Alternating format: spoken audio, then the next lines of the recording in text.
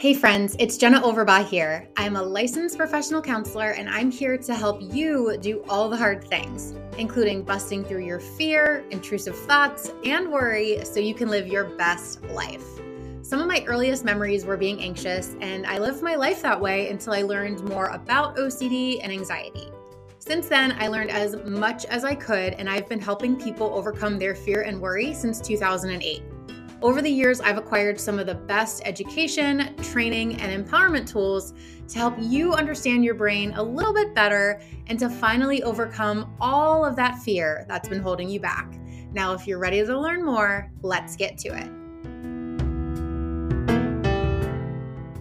Another day is here, and you're ready for it. What to wear? Check. Breakfast, lunch, and dinner? Check. Planning for what's next and how to save for it? That's where Bank of America can help. For your financial to-dos, Bank of America has experts ready to help get you closer to your goals. Get started at one of our local financial centers or 24/7 in our mobile banking app. Find a location near you at bankofamerica.com/talktous. What would you like the power to do? Mobile banking requires downloading the app and is only available for select devices. Message and data rates may apply. Bank of America N.A., member FDIC. Hey guys, I'm super excited to be back here just nerding out about another anxiety related concept. And this one is really cool because I think it is relatable to a lot of different people, a lot of different populations. So if you are one of those people who has ever been too stressed to be productive, or maybe you've not been stressed enough, so you just can't get the momentum or the care to get going on something, then this episode is for you. So, we're going to talk today about the Yerkes-Dodson curve or the Yerkes-Dodson law. And what that is basically a relationship that states that basically anxiety can help improve your performance, meaning make it better, but only to a point. Then anxiety starts to have a negative effect on your performance. Again, I'm really speaking to students, teachers, really anyone who's working. I think it can also be really relevant to moms and just the job related anxiety that comes along with that role.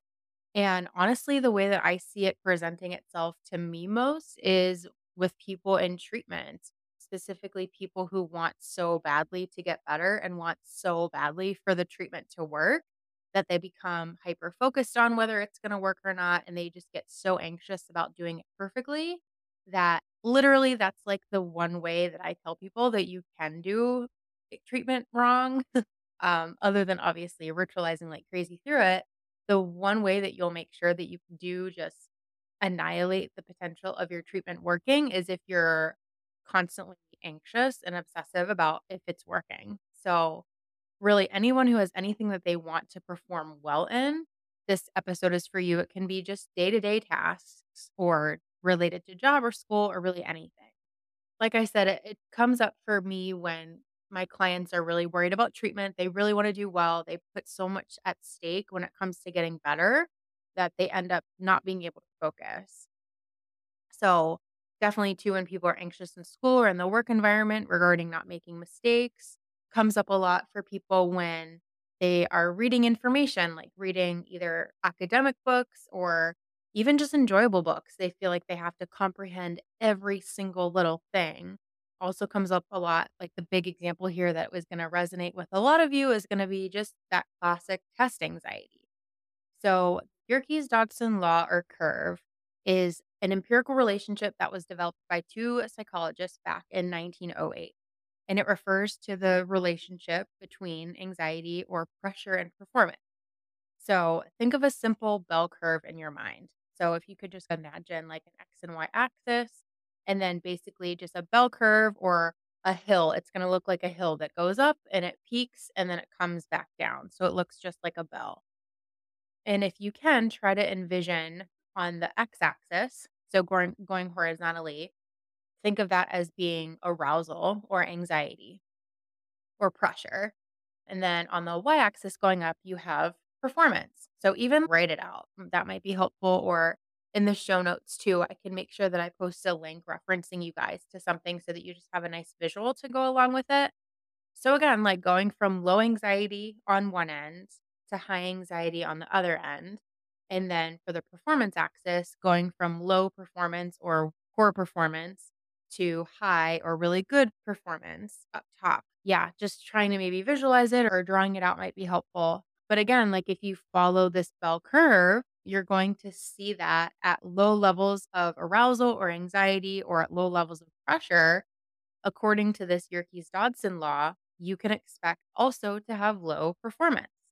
So this is at like the beginning part of the hill, so to speak. So like really before it starts to peak up, you're at the low end of the anxiety spectrum and you're at the low end of the performance spectrum. So at that level, like where that bell curve meets at low and low, you're going to have low anxiety and so you're going to have low performance. On the opposite end of the spectrum, if we're talking about really high anxiety or really high amounts of pressure, you're also going to see low levels of performance. This is the downside of the hill of the bell curve or of the bell curve. Then it's at the middle where you have actual hill parts. That's where the peak performance is. That's really at the top of the hill or at the top of the bell. You're going to see that peak performance. And where does that fall? It falls right in that moderate level of anxiety. Basically, according to this kind of law, low levels of anxiety or pressure are going to lead to low levels of or low performance or weak performance. High levels of anxiety or high amounts of pressure is going to also result in low or poor performance. And really, with moderate levels of anxiety, you're going to expect peak performance. So, again, as I mentioned, anxiety helps improve your performance. So, it takes it from we're going to low to moderate anxiety. And as you go from low anxiety to moderate anxiety, you experience an increase in your performance, but only to a certain point. Then it peaks, it becomes no longer helpful. And then you start to see that negativity go down, that decrease in your performance where you're going down that hill. So now I'm going to take you through examples of each and try to think of something that you're not stressed about at all. So maybe there was an exam in school that you didn't care about. Maybe you don't care at all about making your bed in the morning. If you have low anxiety or low pressure about this task, then you're going to have weak performance, right? So you're not going to perform as well on the exam because you're not going to put forth the effort that it requires to study. And if you don't care about making your bed, or if there's no pressure to make your bed nicely, if you're not anxious about the natural consequence of not making your bed, then you're probably not going to care about it very much and you're not going to make it as neatly or as nicely because you don't care about the consequences of not doing that. So, a good example of this that I always give my clients is when I was back in high school, I had to take a woodworking class and my GPA was high enough. And this class was like an eighth of a credit or something ridiculous like that. So, even if I bombed class and legit did not even show up, it wouldn't have affected me that much. And I didn't care about woodwork. I wasn't invested in the class. And so you could say that I was at like the low end of the anxiety or pressure spectrum, right? Like I didn't have a lot of pressure as far as my GPA was concerned. I wasn't personally invested, so I didn't have the personal pressure or even the external pressure of having to do really well. So I had low levels of anxiety and pressure and arousal when it came to this class. So I never tried. I never studied and I never really worked hard. I think I showed up a couple of times. I didn't have anxiety about the class. I didn't care enough about the consequences and I wasn't invested. So my performance in the wood class was pretty weak. And as a result, I was often tired in class. I was sleepy. I was fatigued. I just couldn't concentrate no matter what because I wasn't anxious about it. It was hard for me to stay focused and to stay motivated during that course. Now, on the other hand, let's try to imagine something that you're super stressed about, like the most stress that you could possibly imagine being about something. So, think of those students who are so incredibly anxious about a test that they end up avoiding it, or they avoid it and they avoid it and they avoid it, and they're just so anxious that they can't even concentrate. Think of being so anxious during a presentation that you end up freezing and forgetting everything that you prepared to say. In these situations, you have such high anxiety that you end up having, again, low performance because things just aren't clicking. You're not able to access parts of your brain that you would typically allow for peak performance. Your anxiety is fooling you to be in fight or flight mode at that point. And typically, what ends up happening is you're just so afraid of this task and you've built it up to be this insurmountable thing that you avoid it so much because you've made it to be so daunting. So you avoid it, you avoid the test because it's just this impossible, daunting thing. And then obviously by not studying because you're avoiding it, you set yourself up to fail. And your anxiety then is clearly impairing your performance at that point. So another example from my life would probably be when I was in graduate school. I worked under an advisor at one point who absolutely scared the crap out of me. So we just didn't get along. Our relationship was pretty volatile. And I had a really hard time asking this person for help because I didn't feel like this was a person who was really receptive to my questions. So basically, I was in charge at one point of a pretty big project. And I remember I had a question, but I didn't ask her because I was so anxious about the interaction that I just avoided it and I tried to do it on my own. Ends up, I was wrong and I didn't know what I was doing. So I had poor performance in that situation because I had such high anxiety about it. And again, another perfect example too is anyone out there who has OCD and anxiety and they feel like they need to reread things constantly. They can't get through a paper or a chapter in a book without constantly having to go back and reread. It's because you're putting so much pressure on yourself to read it and to comprehend everything to such an extent that again it feels daunting. So you probably avoid it. This once enjoyable thing of say reading, your anxiety has put so much pressure on it, has put so much at stake on it. I have to comprehend everything. I have to comprehend everything that you end up building it up to be this thing that you end up wanting to avoid. So then you have low performance, meaning not even doing it at all. And then when you do end up reading, you're so anxious about it that yeah, you just don't want to do it anymore. It's really just a mess of a situation. Let's talk about this middle though. So this peak performance area where you have this moderate level of anxiety or this moderate level of pressure. And this is really where you're going to see yourself and see others exceed when you have moderate proportionate levels of anxiety. And so, again, anxiety is a good thing. Anxiety in the right doses when it's in your control and you're using it to your advantage. Anxiety can be a super great motivator. It's actually its function. It's good to be anxious about things and it means you care. It means that you are invested in something and you're aware of and wanting to avoid the consequences of not getting this thing. For instance, I was not anxious about my woodshop class. I didn't care. That wasn't a good thing. We just have to make sure that we keep that anxiety in check and that we're using it to our advantage so that so that we don't start to go downhill.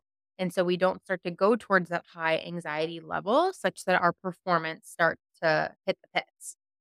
And this is really where you want to be for things like exams. You want to be in this moderate anxiety zone. This is how people ideally would approach treatment.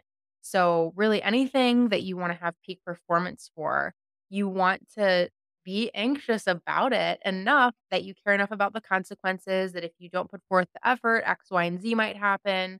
You want to be motivated to put in the work that it takes you to get you to your goal, but you don't want so much anxiety and put so much at stake and have so much pressure on yourself that you end up going the other way into the poor performance zone because you have such high pressure and high anxiety about it. If any of this is resonating with you right now, then you need to check out the OCD and Anxiety Recovery Blueprint. The OCD and Anxiety Recovery Blueprint is my no holds barred, real talk, 3-part course for action takers who want to gain control over their OCD and anxiety and take their freaking life back. It is truly recovery like you've never seen before. I made this OCD and Anxiety Recovery Blueprint because I was sick of the same old vanilla, recycled mental health content on social media, on the internet, and I wanted to raise the bar. I wanted to create a world where people could recover for good with or without a therapist. So, the OCD and Anxiety Recovery Blueprint, you could get it all together It's over 100 videos, over 35 hours of content, but you could also get one of its 3 courses. So we have the foundation, which is level 1. This is where you will lay the groundwork for your recovery journey and truly step into your therapist role and realize ultimately how simple all of this can be when you commit to the process. Then, level 2, we have the transformation. This is where you would learn how to prevent rituals, including mental compulsions, dismantling all those other compulsions that really, really trouble you. You will come to understand that behaviors and mental compulsions are yours to control and never the other way around. Then we have the end game. This is where you will bulletproof your recovery no matter what exposures or challenges cross your path. I want you to take your life back into your own hands. So OCD has nothing against you. If you want to learn more about the OCD and anxiety recovery blueprint, just go to www.jennaoverbaughLPC.com/blueprint or head to the link in my show notes. I don't do vanilla. I don't do what's your subtype. I rip open the freaking curtains and take you into the inner workings of my mind and education so you can know this as well as I do. So again, to learn more about the blueprint, go to www.jennaoverbaughLPC.com/blueprint or head to the show notes and click the link below. Another good example for this for me would be how I approach my job as a therapist. So I would say that I am moderately anxious or pressured when it comes to my job as a therapist. I try to stick to guidelines that my boss and my supervisor set for me as far as how soon we should be having someone set up with exposures, how often we have to chart. I make sure for the most part that I meet with people every day, even though that's not required by the state. I'm not required by the state or my institution to meet with people every day, but I feel like that's what's necessary in order for me to do a good job. But I'm not so anxious that I'm sitting in my office all day avoiding meeting people because, oh my gosh, how am I going to help them? I don't know what to do. I don't want to do anything wrong because then my performance as a therapist would really suck. And I'm also not stressed enough that I just hang out in my office and chill and maybe don't even come to work because who cares? I don't care about the consequences of not having a job. So, moral of the story here is to make sure that you have that moderate level of anxiety or pressure when it comes to something that you're wanting to perform well with. Now, what happens if you want good performance on something, but you can't get yourself to care enough or to get motivated enough? Either you're at really low anxiety or really low pressure, or let's say you're at really high anxiety or really high pressure, therefore your performance is weak. There are things that you can do to make adjustments to help get yourself either from that high anxiety state back to a moderate level of anxiety or to a low level of state and kind of make yourself almost more anxious, almost, but in a functional way so that you can be more likely to achieve that peak performance. So let's say that you're at the high end of anxiety for some task. Let's say that you're really freaked out about something, you're putting way too much pressure on yourself and you know it. Let's say that you want to lower your anxiety about it somehow so that you can get yourself back into that mid zone range for peak performance. In these situations, there are some practical things you could do, like planning ahead. So if you know that you're really anxious about this exam and it's 2 months out, you could plan ahead and start to plan. This is how much time I need to be studying per week, per day, and try to commit to those smaller goals. That will help you moderate your level of pressure instead of making it this big exam. You have a committed plan with a step by step action that you can follow and maybe feel a little less anxious about. Second thing that you could do to practically lower your anxiety in these situations is practice respiratory control. So, respiratory control is going to be a really good portable breathing technique that you can practice anytime, anywhere. If you need a recap of what that is and why it's so awesome and how to do it, it's episode number 3 on my podcast. So, definitely go ahead and make sure that you use that. Respiratory control is going to be really great in those moments when you're fight or flight mode is taking over and your adrenaline is just rushing and you can't think straight, respiratory control is going to be something that kicks your parasympathetic system into high gear so that you can start to just calm that nervous system down and get yourself down to a good baseline and hopefully back to that more moderate level range of anxiety.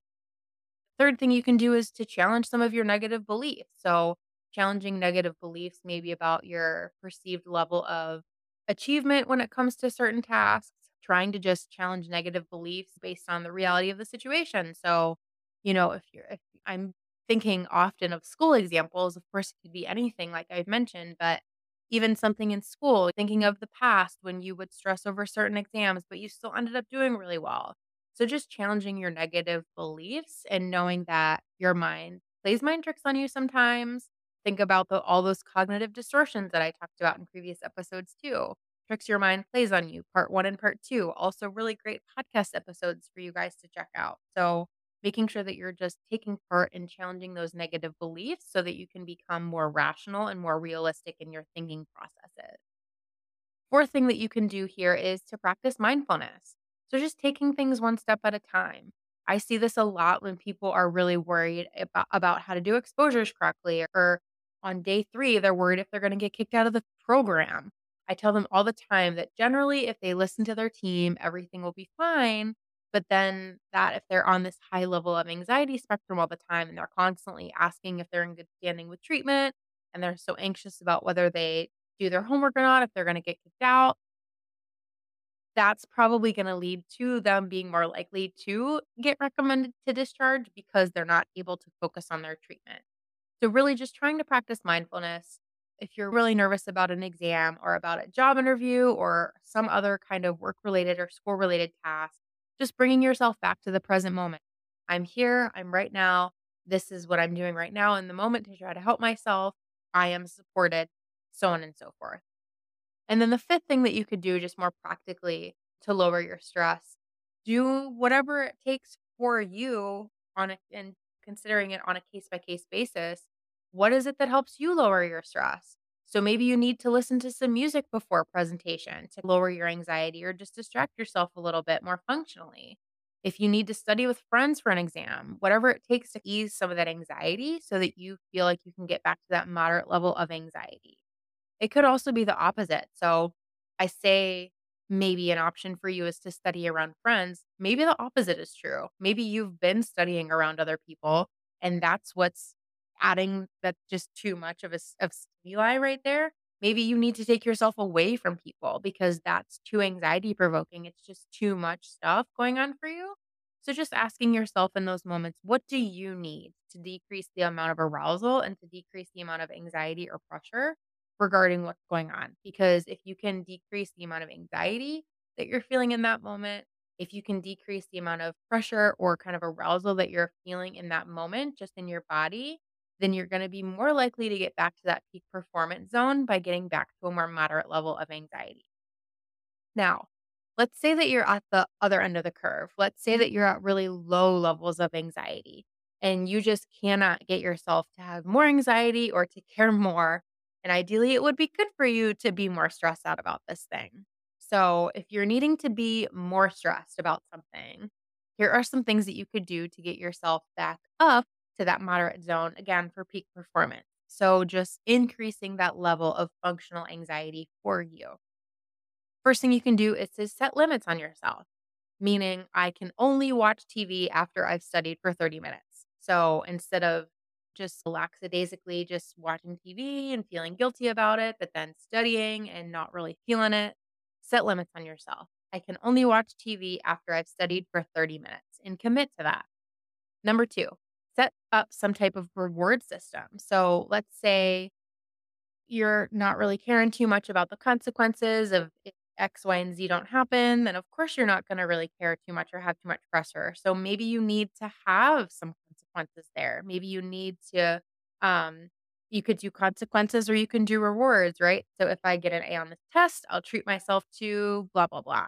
And for consequences, if I don't get a B or higher on this exam, then I don't get the whatever it is that I wanted to treat myself to. Third thing that you can do is you can maybe make a bet with someone, especially if you're a little bit competitive. This is maybe a fun way to pique your arousal a little bit or to increase the amount of pressure that you're experiencing in a functional way, and then try to go for it and see how that helps. So, really, any of those things or anything that will up the ante for you, so to speak, so that you can just care a little bit more about this thing so that you can set yourself up more for success in these situations where sometimes it's hard to feel the pressure, but you need to. Something that comes to mind as far as this goes is I had in college, we had to take another elective and it was a theater class. And this one, again, I did not care about taking theater at all. But it was one of those classes that it was worth a little bit more as far as my GPA was concerned. So the consequence for me was that if I didn't do well in it, then I was going to suffer the consequence of having my GPA lowered to something that I personally was not okay with. And so I was in the situation where I needed to make myself care more. I really needed to make myself care more. So I had to at that time, and I think honestly it was making sure that I was able to study with other people so that we could vibe together and work together. And they motivated me. Being around other people and studying with other people in that scenario made me feel a little bit more anxious, made me feel a little bit more pressure. So it was just a good way to up ante, so to speak, to make me care a little bit more so that I could kick my own butt into gear, so to speak. So, a couple more things about this curve. So, research has shown with the Yerkes-Dodson curve that actually different tasks require different levels of anxiety for the best performance. And it makes intuitive sense, right? There are really difficult tasks. So things that require a lot of concentration or things that are new, right? So things that we need to pay a little bit more attention to at first because they don't come naturally to us. Things that are going to be intellectually more demanding for you. These things, whether they're new or difficult or intellectually demanding, they're going to require a low state of arousal. So, less music, more time to focus, doing it by yourself, maybe some repetition is going to be needed. These are going to be things that help you concentrate so that you can perform better during difficult tasks or new tasks or things that are just intellectually demanding. On the other hand, if there are more simple tasks or things that require persistence, maybe more than things that are intellectually demanding, they're going to be better with more arousal or more anxiety added to the situation. Like I've mentioned before, either by adding somehow some level of anxiety to the situation, somehow making yourself more motivated or upping the ante in whatever way you can to kind of just get yourself to care a little bit more about that stuff. With that said, let me run down a quick summary for you guys. So, first things first, anxiety can improve your performance, but only to a point. Then it starts to have a negative effect and it can impair your performance. So, you want to look out for that. Two, in low arousal or low anxiety states, you're going to have low performance. Improving your performance in this state is going to require that you become more stressed or more motivated somehow by upping the ante, which will require you to, for instance, set up contingencies with either reward systems or consequence systems or a variety of other things that you can really do to practically increase your anxiety in that way. Number three, if you're in a high arousal or high anxiety state, you're going to experience some impaired concentration and impaired performance for sure. So you're going to experience exhaustion and burnout. And these feelings are eventually going to lead to just breakdown. So you're going to just get exhausted. You're not going to want to do it anymore. And to help in this scenario, what you need to do is try to lower your anxiety or lower your arousal so that you can remove the stressful stimuli like extra people or noise, or maybe try some coping skills like planning or practicing mindfulness can be really helpful too. Last thing here is just to keep in mind that sometimes the difficulty or the novelty of the task is going to affect your arousal and your anxiety level. So, difficult tasks or new things are going to require you to be in a lower anxiety state, whereas a task that requires more stamina and persistence is going to require you to be more motivated and increase the arousal by either listening to music, adding consequences, so on and so forth. I hope this was helpful. Keep this in mind next time when you have something that you need to perform on and perform well with. And really, there will be examples of this that come up every day. Reach out with me for any examples and any questions. I would love to hear from you guys. Thank you again for tuning in, everyone. And until next time, keep doing all the hard things. Thank you so much for listening to my podcast. It would mean the world to me if you would take a quick minute to please give it a review. And while you're at it, check out my website at www.jennaoverbachlpc.com to sign up for my free email newsletter that includes an instant, free downloadable PDF to help jumpstart your OCD and anxiety recovery journey. You can also find me on Instagram or TikTok at jenna.overbach. If you liked what you listened to here, you can download some of my workshops and courses on OCD, anxiety, and treatment at my website as well. Thank you so much again for tuning in, and until next time, keep doing all the hard things.